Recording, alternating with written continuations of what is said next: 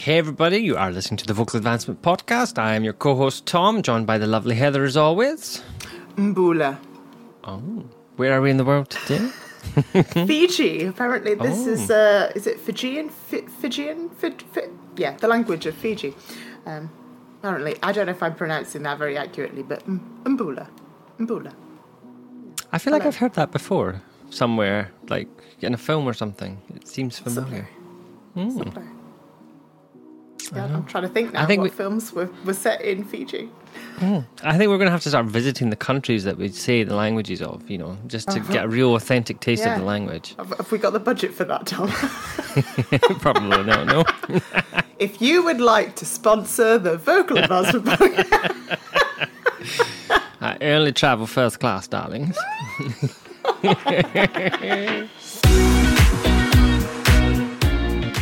You never know, British Airways might be up for a sponsorship deal. Oh, yeah.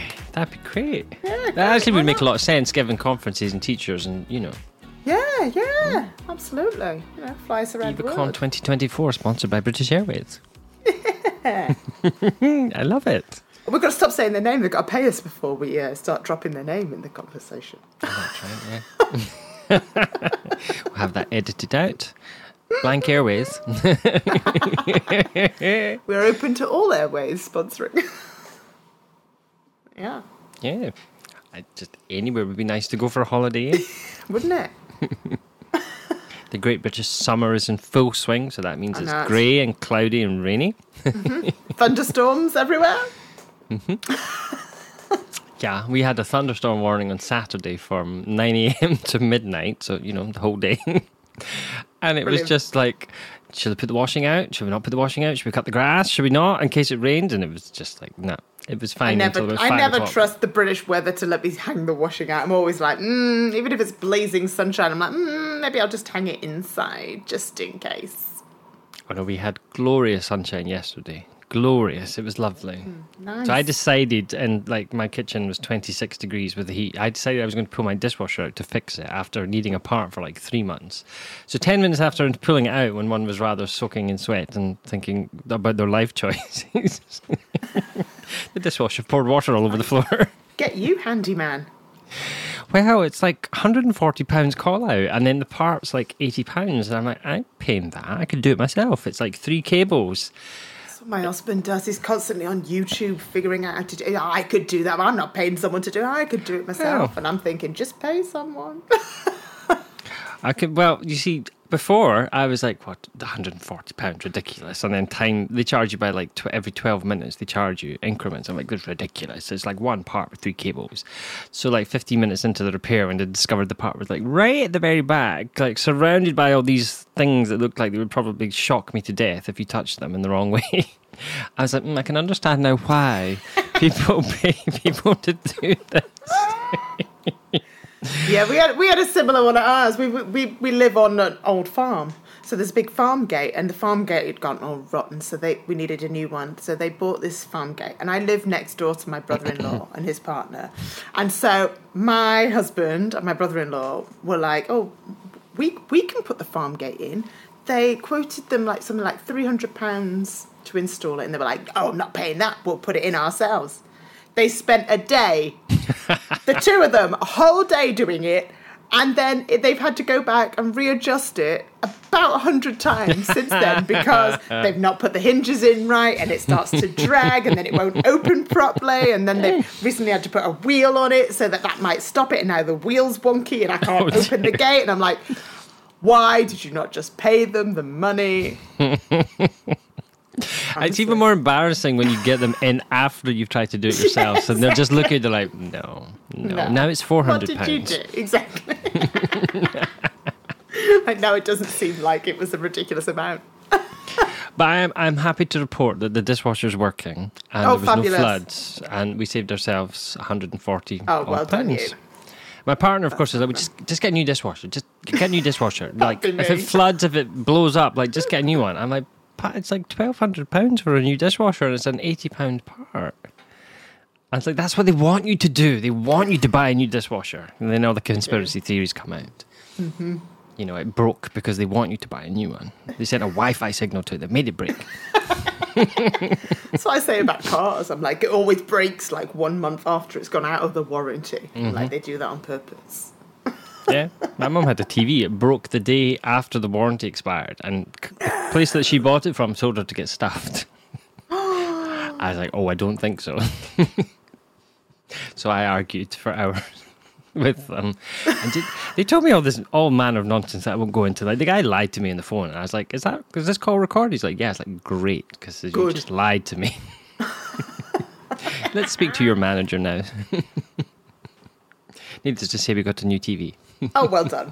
I say, sometimes it's worth stamping your feet and, getting your way with people. Me and my partner are very good at complaining. We've become expert complainers. I mean, lots of things justified, but we've become very good at writing stinking... If I ever got one of those complaint emails for IVA, I would be like, oh, crap.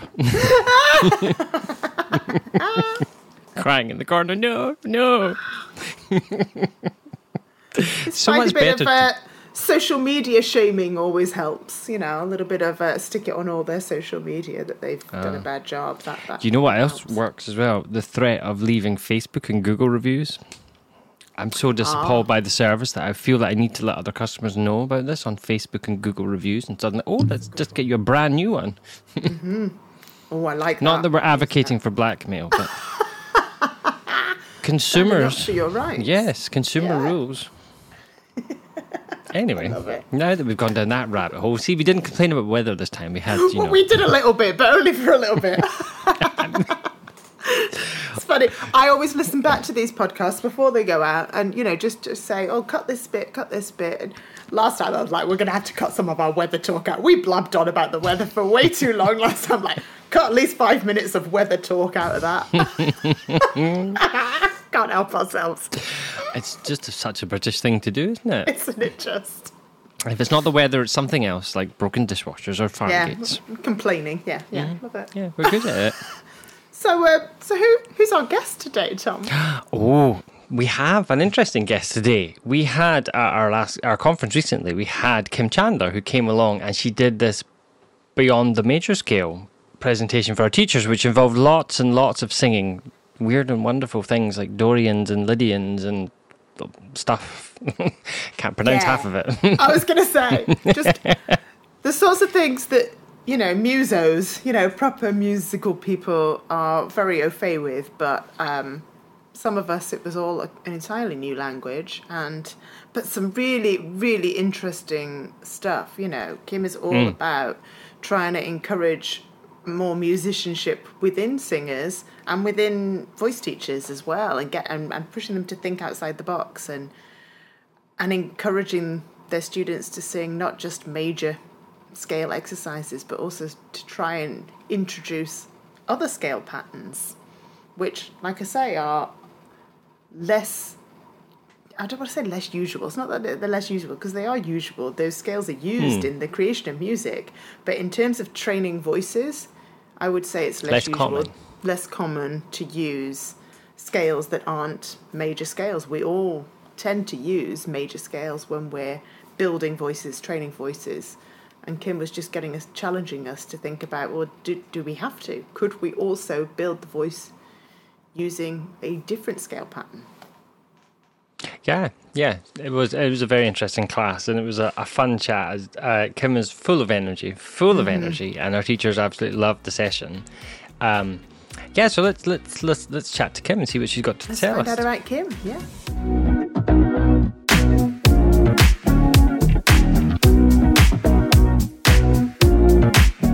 So Kim, thank you so much for joining us on our podcast.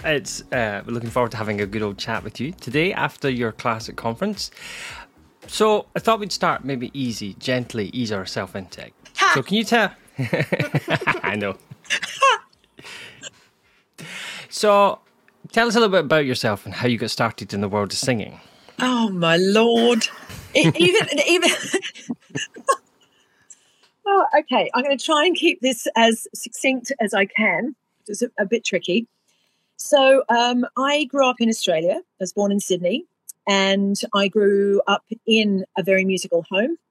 my grandmother, who we lived with, because my parents were very young teachers at that point, and Sydney was an expensive city even then, let alone what it's like now. So we lived with my grandparents for a couple of years while they sort of got on their feet and things, because they actually met at Teachers College, which was really sweet. And they sang together, my mum and dad, and some other people that they went to college with. We used to have loads of family parties, musical parties, because my grandmother was a full-time musician. So she was a really lovely keyboard player, not pianist, and had her own function band in Sydney that she ran for decades. And so she would play around the house all day. And when mum and dad were at work, she would look after me. She was my main carer at that time. So the music just was everywhere in my life at that time, all day, every day, with Nana playing. And when everyone would come home and there'd be parties, it would just be singing and playing and stuff. Love that. So it would have been really strange had I not kind of gone the musical path. So my mum and dad, even though they were both primary school teachers, were music specialist primary school teachers. So they ran the choirs and bands and musicals and things like that. So again, it was just kind of surrounding me.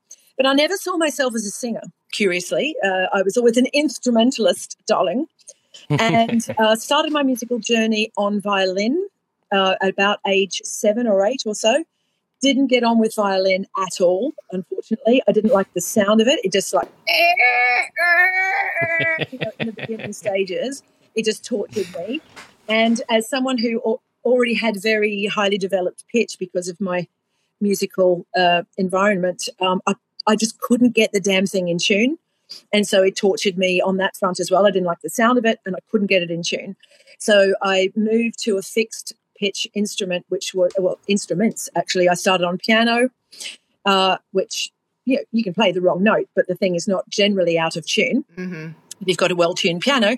And then I also picked up flute, which again is a fixed pitch instrument. And flute went on to be my full-time study. I did it all through high school and then went to university, did a music degree, a BMUS in flute. You probably didn't know this, Heather. You're looking at No, this. I'm like, this is I did not know this about you. I'm like, Lizzo, eat your heart out. Yeah, literally a full-blown proper classical degree where I was an orchestral flute player. Wow. And so flute was my thing. Piano was my second thing, and singing was sort of the important but kind of, secret sort of talent on the side.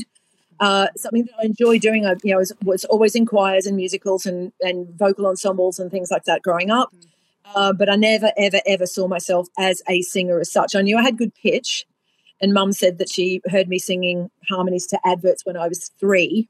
So I guess becoming a jingle singer was a bit of a foregone conclusion, really.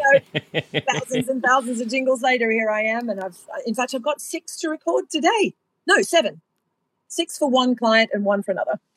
So it's just a part of my daily life now, but that started when I was 3. Never, ever sang the melody. You had to kind of pin me down to make me sing a melody. I always would gravitate to the harmony, but that's because I grew up in a harmonizing home. Yeah. Right. So I think that's where that comes from.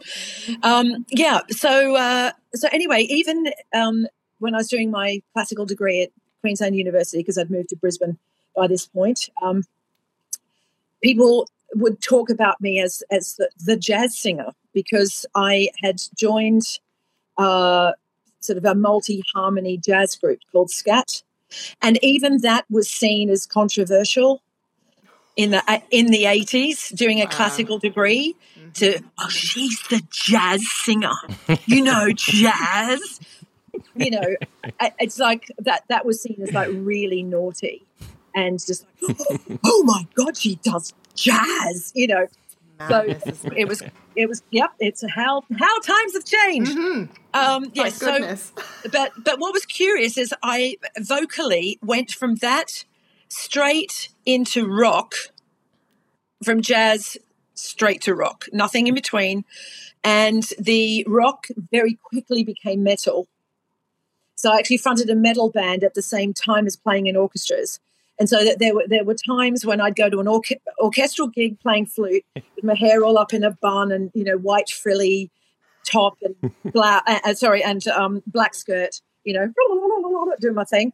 Then like Wonder Woman would go into the toilet and Wonder Woman and do a few spins. And next thing I emerge with my hair all kind of out and covered in leather and spikes and buckles and things and go off and do my metal gig. It's brilliant. Wow. Yeah. So the two at that time were becoming fairly equal in my life, even though flute had been sort of the main thing. The singing thing started sort of creeping up on that. And in 1990 was when I started doing session work because I was offered it. I didn't kind of really know what it was. I just heard about it and someone said, "Oh, we really like your voice and we'd really like you to sing on our advert." And I went, "Oh, that's a thing. I guess that's a thing. Okay, let's do that then." So I did that, and that started a 33-year on. I'm still going, 33 years later. Yeah, I just took to it like a duck to water and just went, "This is me." The precision, the the studio environment's weird. Let's face it. It's got no audience. Completely dry acoustic, the scrutiny of hearing every single little thing, and I love it. God knows why. It's a bit, but it's very challenging as well because how much notice do you get before? So, like you say, you've got a few to record today. Like, have you had lots of time to practice that, or have they sent it to you yesterday and gone, "Can you record this?" Yeah, no, it is all pretty much, especially in Jingle Land, it is same day quite often, maybe the day before if you're lucky, and it's a very strange world, and your availability is everything. Your ability to turn something around very, very quickly is everything in that world. So yeah, it's a funny old thing, but today's is. I think there's one, if I remember rightly, it's one for the UK that's changed. It's one that I did recently, but they've changed the lyric or something, so I've got to redo it. And the other 6 are for a station in Hong Kong. And I was a little terrified that it was going to be in Chinese.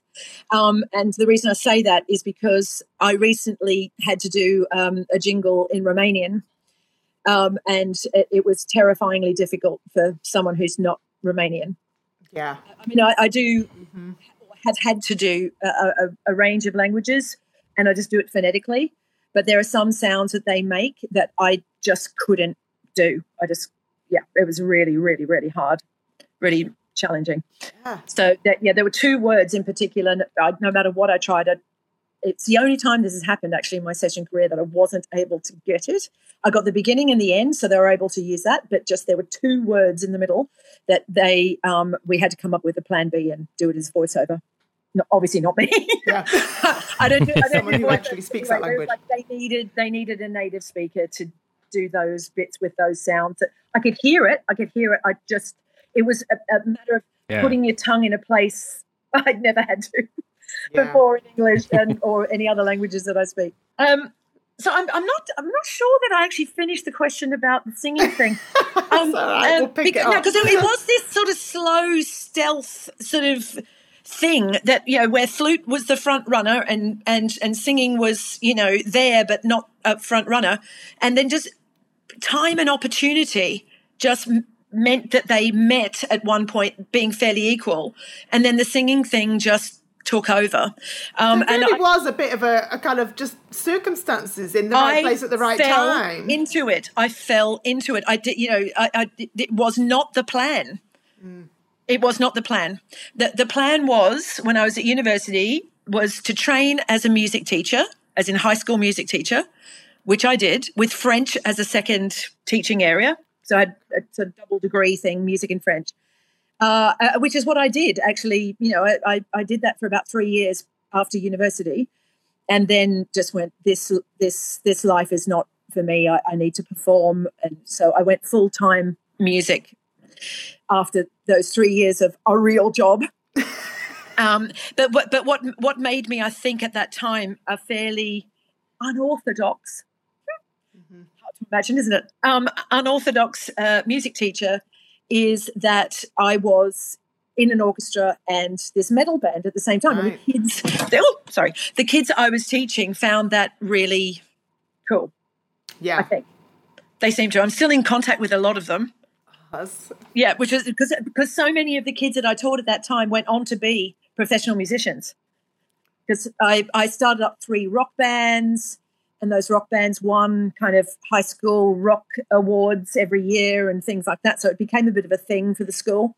And that training, I just basically would not let them be kids in the respect of just because you're a kid, you can't get that wrong. You can't play that wrong chord. You can't play that wrong tempo. You can't play that wrong groove or whatever. So I would put on them, I would rehearse them the same as I would rehearse an adult band. And they just rose to the occasion. So, they were, so it didn't sort of seem weird to them when they were out there in the big wide world.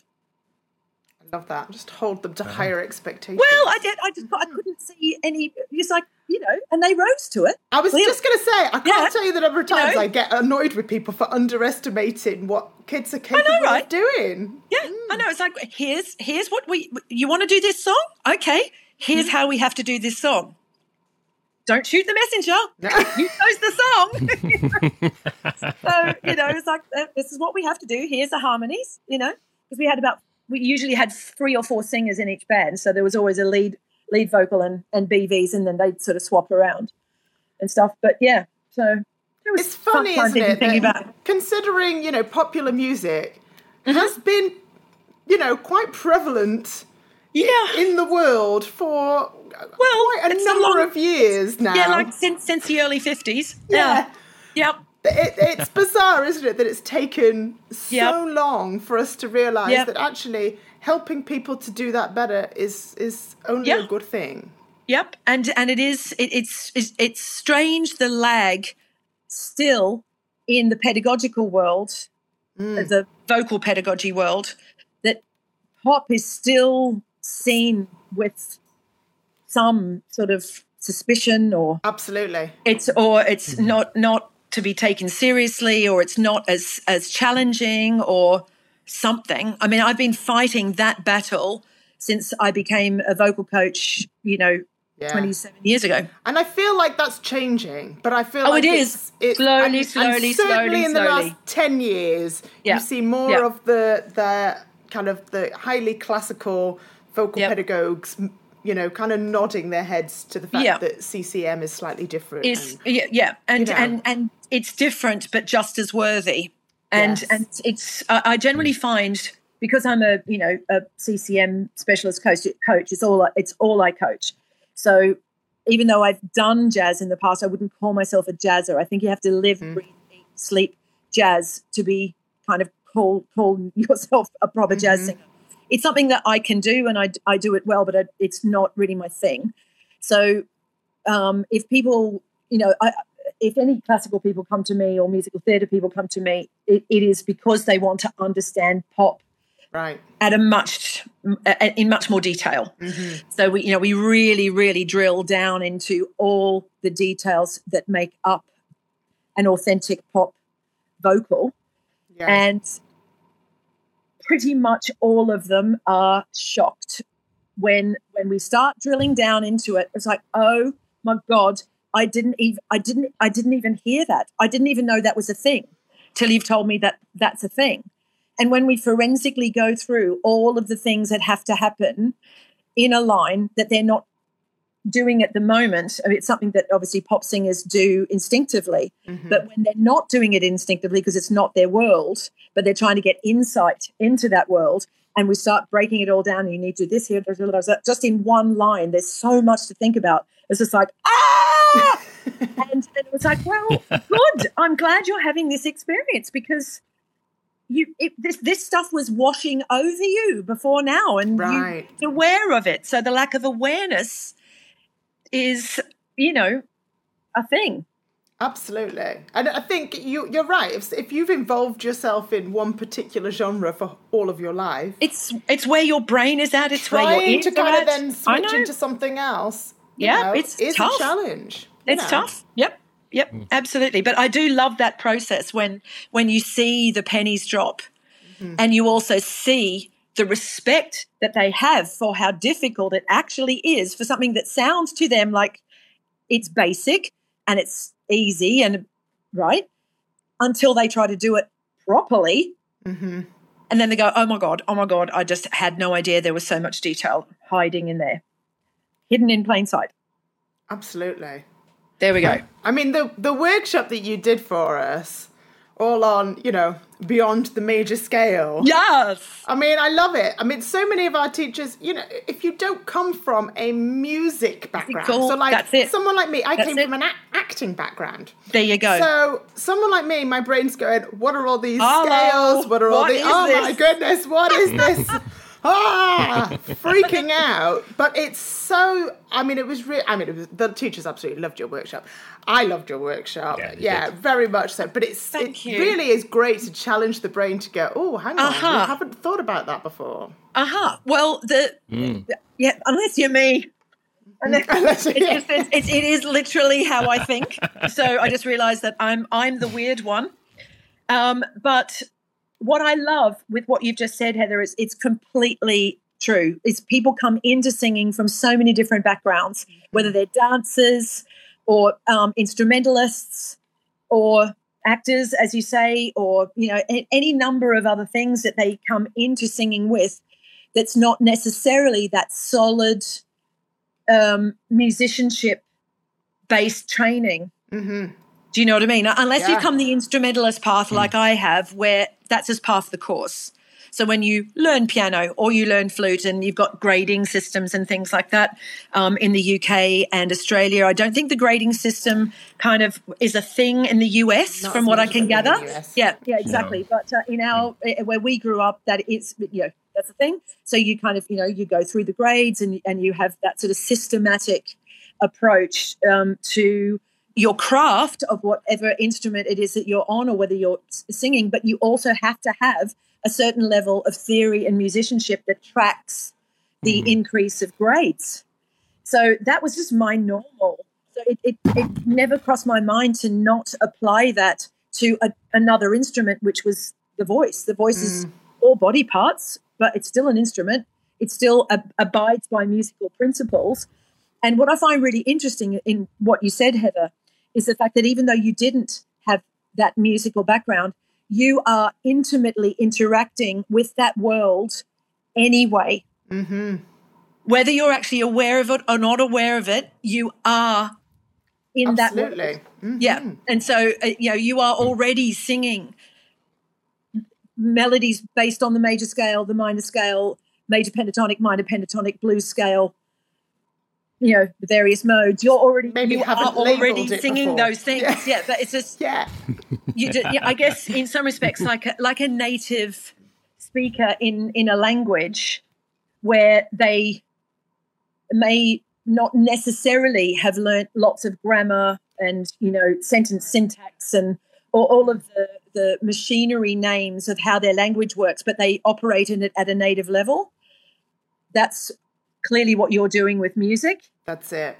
Yes. But, there you can take a step back and go, actually, what am I thinking? Yeah, and I think that's fascinating to be able to do that. Yeah, and it's like, and why? Why does that melody, why does that note choice work so beautifully? And why does it sound different to that one? And why does that one note in one option versus another option make such a difference?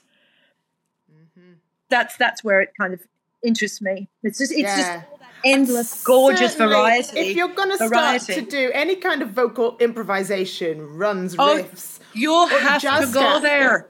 That knowledge is essential. Yep, without a doubt, because people can become very stuck in a limited circle of note choice unless they are actually, exposed to other options.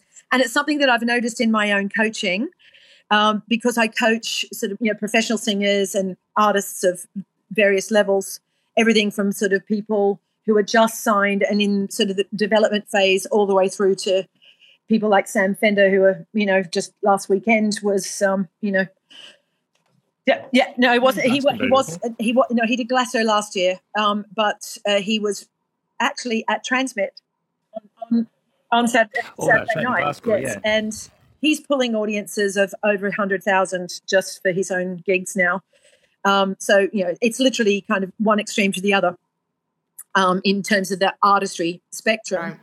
Right. But nonetheless, any artist is writing their own material, trying to express themselves through their own music. And what I have noticed is when I've introduced new patterns to people in coaching sessions and we're doing exercises on them and we're listening to songs based on them, I kind of have this secret hope that it is going to go into the creative store in them and sort of mix around for a bit and percolate and then come out at some point later Like down the osmosis. Yeah. Yeah. If it's wanted, it just goes in there in the pot and comes out. And it has happened. Mm-hmm. It has absolutely happened several times, actually. And I've gone, oh, that's interesting. Do you realise this song that you've written, this is like months later, do you realise that that's modal? We go, no, just like the sound of it. Good, that's the best reason, because no one wants to do anything kind of mechanically or scientifically. It's like, I am going to write a Dorian melody. That's the suckiest reason to ever do anything, right? But when creativity just goes there and it's just one of those flavors, just like an excellent chef in the kitchen can have a look at the range of ingredients and just go, yeah, I'm going to have a bit of that and a bit of that and a bit of that, and and they create the magic. It's only when it already exists that I feel comfortable to kind of shine a light on it and say, do you realize that you have written a Lydian melody or a Dorian melody? And then they're usually like, oh, that's so cool. But what I feel relieved by was that was an afterthought, not the catalyst. That wasn't the reason they wrote that. It's just they loved the sound of that because that flavour had gone in there. Yeah. And came out again at a later date just the right way. That's a great analogy with the chef cooking, just understanding the ingredients and then just instinctively you pick up. That's and it. Cook and Yeah, suddenly because you've got a really nice for me, meal. hearing is a sense, taste is a sense. They're just different senses, right? So all of those different musical patterns that we create vocal melodies out of, to me, are like, flavors as well. So this is why I get a bit frustrated, as you would have also seen in my presentation, about us teachers in particular just restricting unnecessarily, from my standpoint, things to be just too much one flavor, which is just major, major, major, major, major, major. We do major 5-note scales, we do major arpeggios, we do, major, 9-note scales. And as I said, I'm not anti the major scale, like, at all. But I just love the full breadth of what's available. And that is already being used in actual songs. So I would just personally love to see vocal exercises just cover a similar spectrum. So that, So what? Is that what led you then to create your Funky and Fun series that you were sharing with us? Yes. Funny you should have noticed that. Thank you for noticing. But yes, absolutely. There were a few things that led to the creation of Funky and Fun. But I do have to start by saying I never, ever wanted to have to make something like that. I just assumed it existed. So I was given a class, a vocal technique group class, on a degree course that I was teaching on in London. And I was just really looking for something that was just going to be more engaging, more interesting, more challenging musically, and sort of down, something that was going to be down the taste lines of what was going to work for a pop group, because it was a group of degree students learning about pop. Right. So all of the myriad of classically based options that were out there, great as they are, they're just alienating to that audience because they listen to that kind of classical type of pattern. They listen to the classical vocal delivery. They listen to a piano, just a piano, and it just seemed a bit of another world. Sort of like, if you wanted to be a street funk dancer or break dancer or something, doing ballet stretches. It's like there's nothing wrong with ballet stretches, right? But it's a very, very different world, literally, right? So that's why I was looking for something that was going to work for that class. And I bought everything pretty much that I could lay my hands on, and so much of it is still hiding over there in my bookshelf that you can see over the back there. I spent hundreds and hundreds and hundreds on products, books that said things like rock singing technique, and you'd have someone going on the front cover, right? And then I'd play the exercises that came with it. It was la la la la la la la la la la la. It's like, that doesn't sound like any rock singer I've ever heard. So I was so frustrated with not being able to find something suitable for purpose that I was then starting to go, oh my God, I am going to have to make this. Really? So I had a little keyboard at the time that was programmable and did little beats and things. And so I just created these backing tracks on that keyboard and recorded them onto, I think it was like mini disc.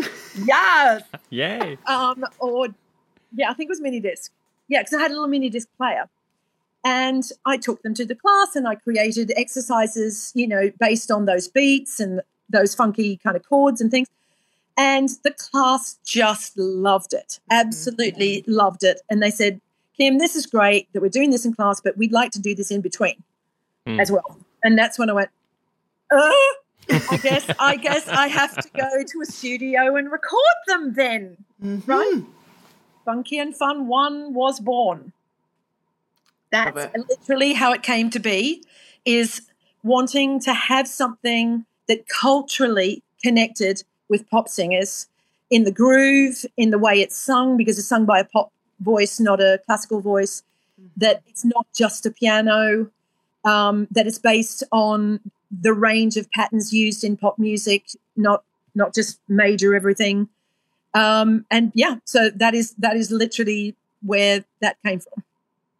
And it went on. I went on to have other children, which was Funky and Fun 2, Funky and Fun 3, Funky and Fun 4, and just like children, really. And Funky and Fun 4, don't tell the others, but it's my favourite.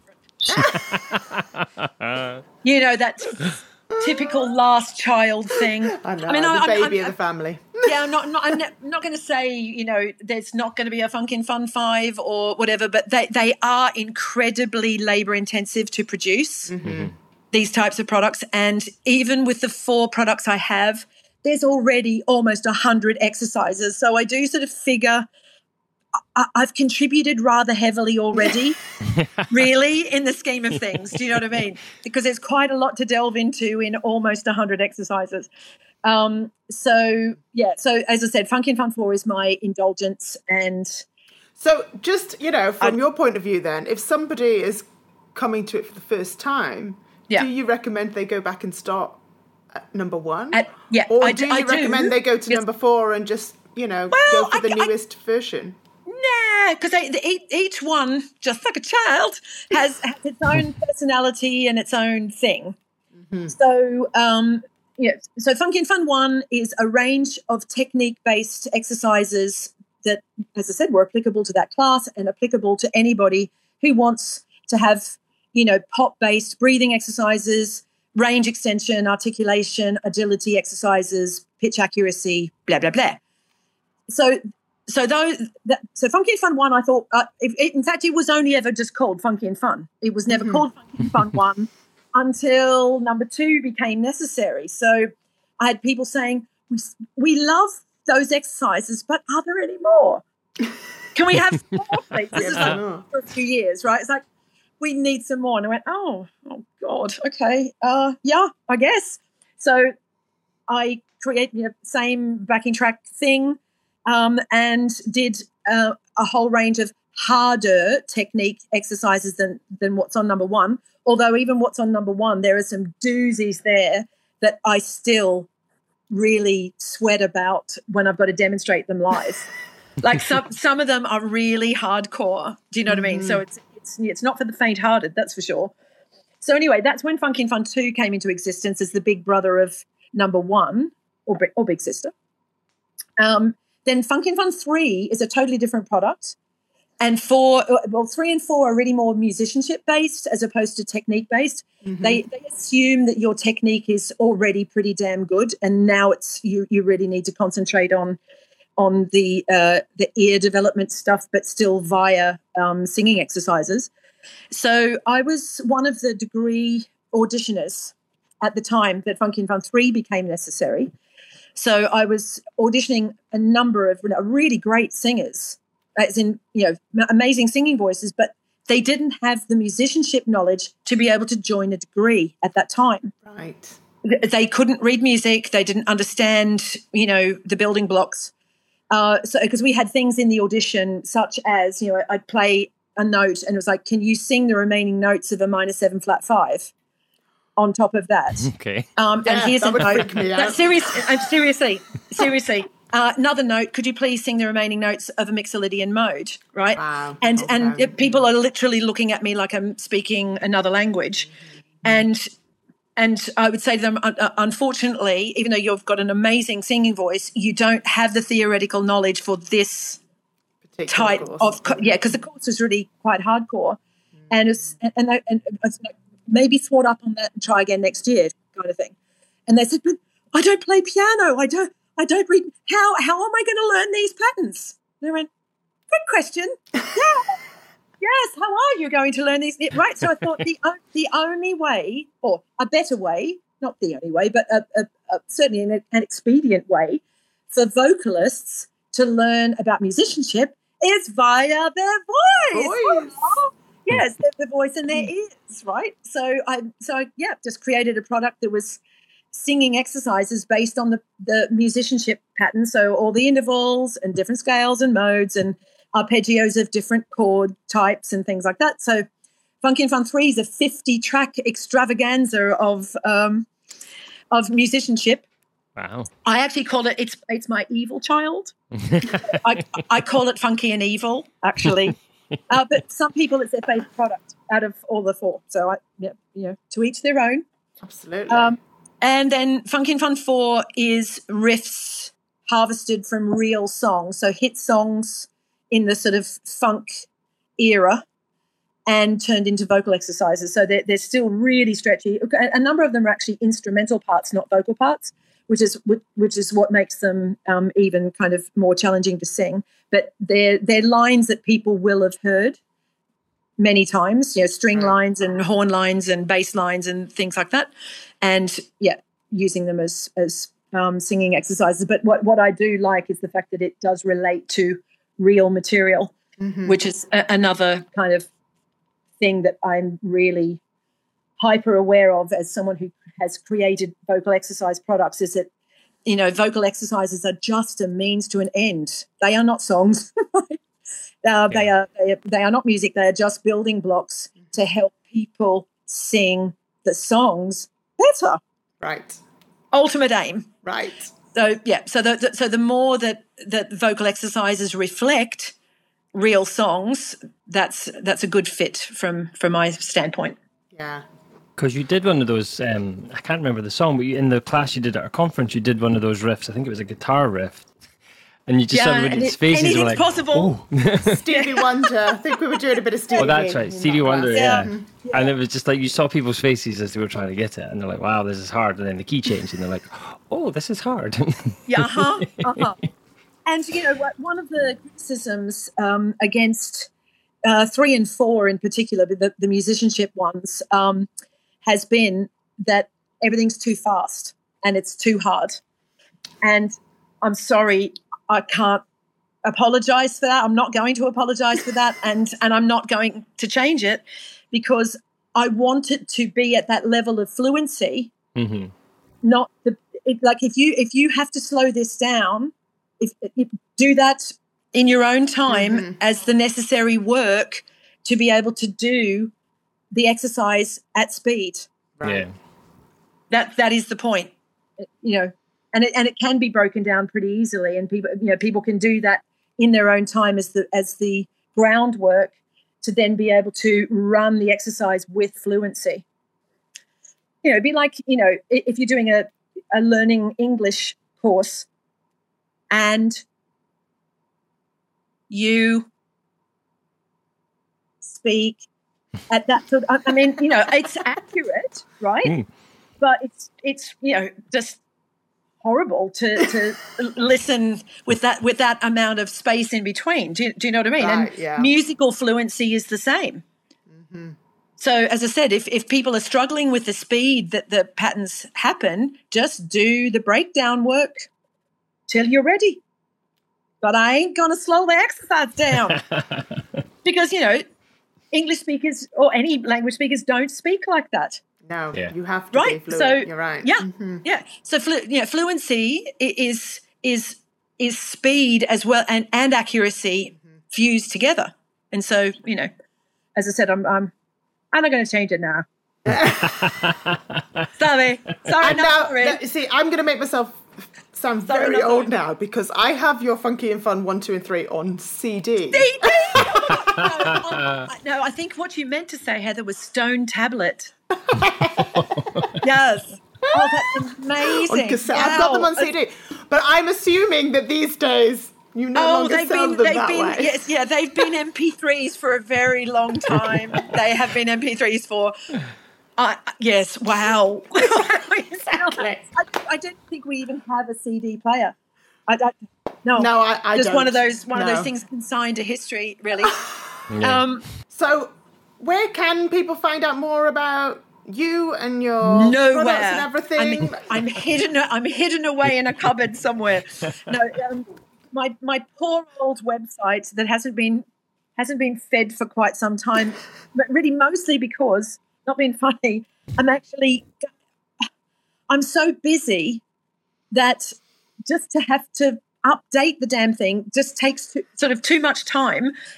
And anyway, that is literally what's going on with my poor website. So if anyone looks at it and goes, oh, okay, what's going on there? It's just, well, it hasn't been fed in a while. So please just know that. So anyway, it's kimchandler.com. Then Funky and Fun has its own dedicated website, which is funkyandfun.com. So FUNKYNFUN.com. And my recording service, because we were one of the first. When I say we, it's not like the royal we. It's my husband and myself. My husband's a guitarist and engineer. In fact, he's upstairs in our other studio, 2 floors up, mixing something as we speak. And then I'll tell him this is done and we'll record the jingles in a moment. But so we work together but work apart as well. It's really cool. But we have this recording service called virtualvocals.com. And we were one of the first people to offer online recording work in the world. Amazing. So we've been offering that since, ready for it? 2004. That's impressive. Yep, wow. And it was when Skype became stable enough to be used as a way of doing remote producing so that people anywhere in the world could listen to me while I was recording what they wanted me to record for them. We could all interact with each other because even at that time, ISDN was still the main technology for that. Mm-hmm. And it would cost in London at that time, it was around £100 an hour to rent or use an ISDN line. Wow. So if we could offer free Skype, as in because Skype is still free, it took, that took a major part of the cost of sessions, online sessions, remote sessions away. So, yeah, we've been doing it almost 20 years. Wow. and have a very large client base across the world built up over that time. So that's another part of my world. Fantastic. We'll make sure links to all of those are put in the show notes. So if you're listening along now, you can just click on one of those links if you want to find Thank you any so of much. that That's stuff. awesome. Well, thank you so much. Well, for the whole day, I think. Yeah, I know that. Yes, that is the problem. But these jingles are not going to sing themselves. No, we must let you carry on and get so, on. yes, I need to get on to still doing this work before AI takes it over. So whilst this work still exists, I got to do it, right? Oh, thank you so much for joining us today, Kim. It's been You're very, very welcome.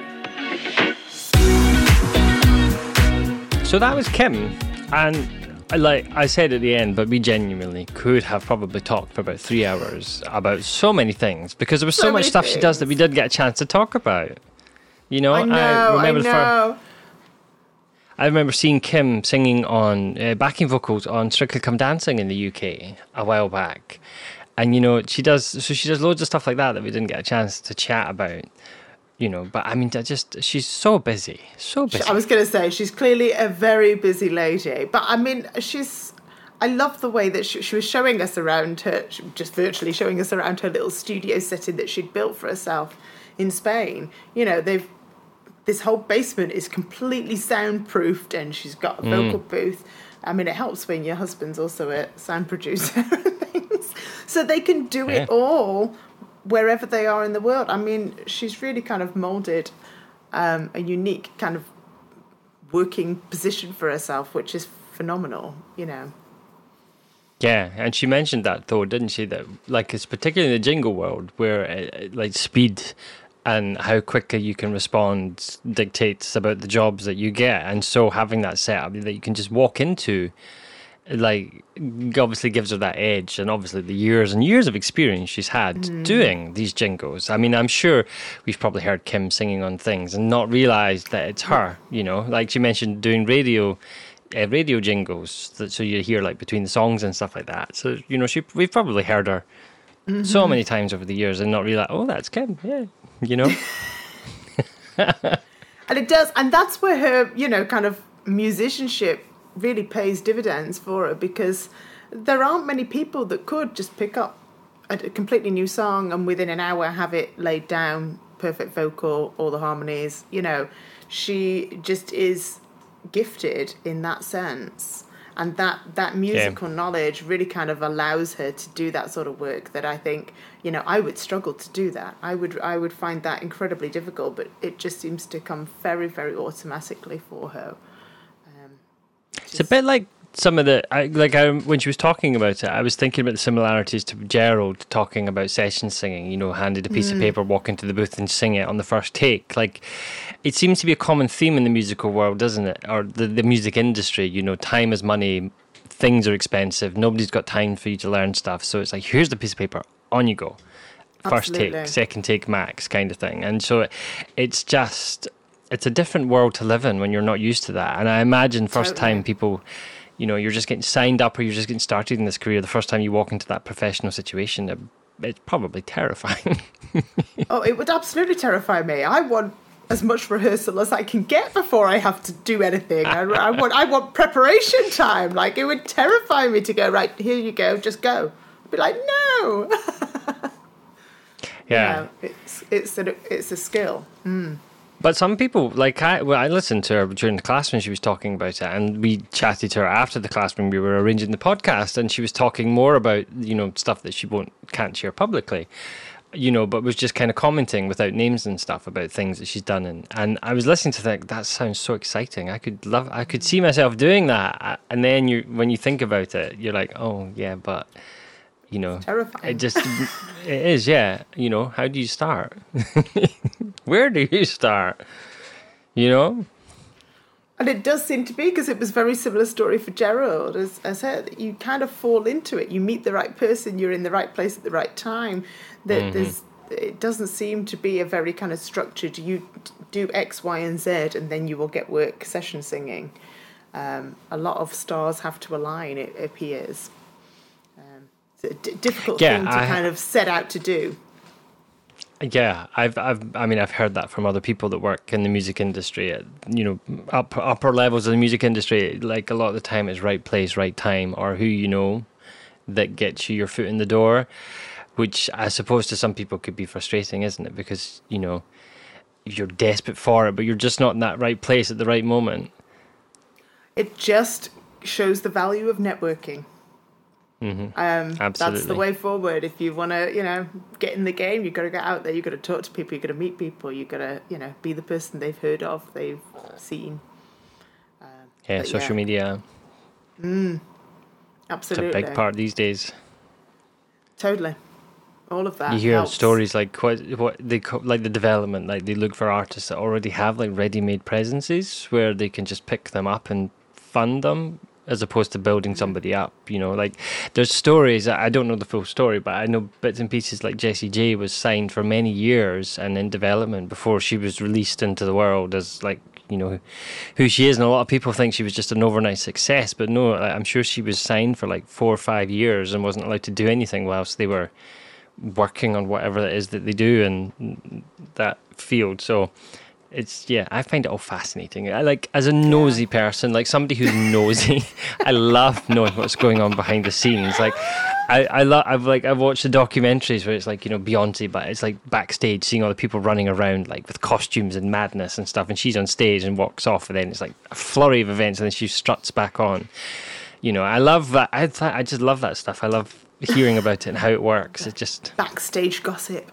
Yes, love it. It's just, it's fascinating. It is, because, if you're not in that world, like walking backstage and because I think like, and I'm guilty of it too, like you sit and watch a show, like a singer or a show, and you forget that there's like 50 people frantically running around behind the scenes, making the seamless experience that you're watching on stage happen. And so I think we'll forget about that, or don't realise because we're not experienced it, Yeah, you're right. It's fascinating fun. stuff. It is. Fascinating. So, makes me want to move to London and become a something. Work in wardrobe or do the laundry. I can fix the washing machine if it needs a dodgy part. That's it, sold. Somebody's got to get that green makeup out of Wicked costumes. I bet it's a lot of fun. What do you do for a living? Gosh. I wash the costumes at Wicked. I do. It's a job. There's somebody out there doing it. There's somebody out there doing it. It's in the theatre. I would quite happily do that. I'm not picky. Yeah. Although I draw the line in cleaning the toilets. Somebody's got to do that too. I know.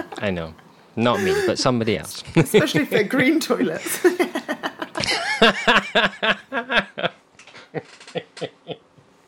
I'm not sure how far down they greenify alphabet. I don't know.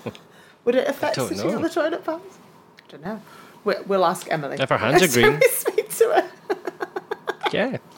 Green handprints on the toilet seat from green hands. Yes.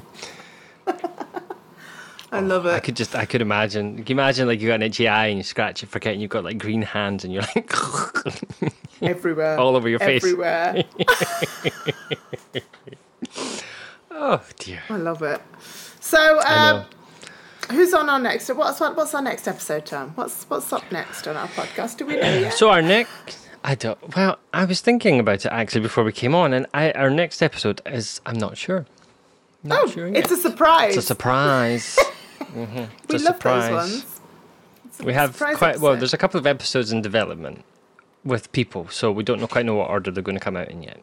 Right, there we go. So you'll just have to make sure you're subscribed, and then you'll find out. We'll keep you in suspense. How do they make sure that they don't miss an episode of the Vocal Advancement Podcast, Tom? Well, make sure you go to wherever you consume your podcasts and you click the subscribe or the follow button, and then you can get notified when our next episode with the mystery guest comes out. I'm building it up now. I'm mystery guests. I was going to say, it better be a good one or they'll be disappointed. I know, no pressure. It's going to be whoever washes the costumes at the backstage of Wicked in the West End. That's who it'll be, yeah. We'll get them in. How do you keep your whites white? Is it Daz or bold?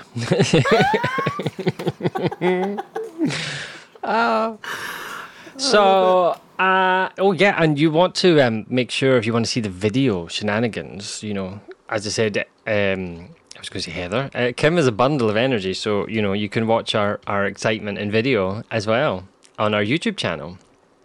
Absolutely. Yeah. Find us on YouTube if you prefer to see it rather than just listen to it, or just listen to us. Yeah, perhaps you're a visual person and you prefer to see us. Yeah. I like to listen while I'm out walking the dog. Whatever floats your boat. Or in the car, driving somewhere. Love a podcast in the car. I like when I'm cooking, doing all your prep before you start cooking, chopping your onions and things. I like to just slip a little podcast on. Nice. Yeah. Yeah. It's good. I love it. Well, there you go. Nice. So wherever It's you're cultural. listening to us, whether you're in the car, doing your cooking, walking the dog, In the bath. in the bath. Are we in the bath with you?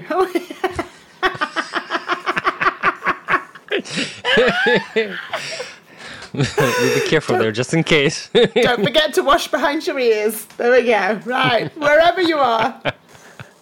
Thank you very much for listening to us today. I can't get that vision in my head.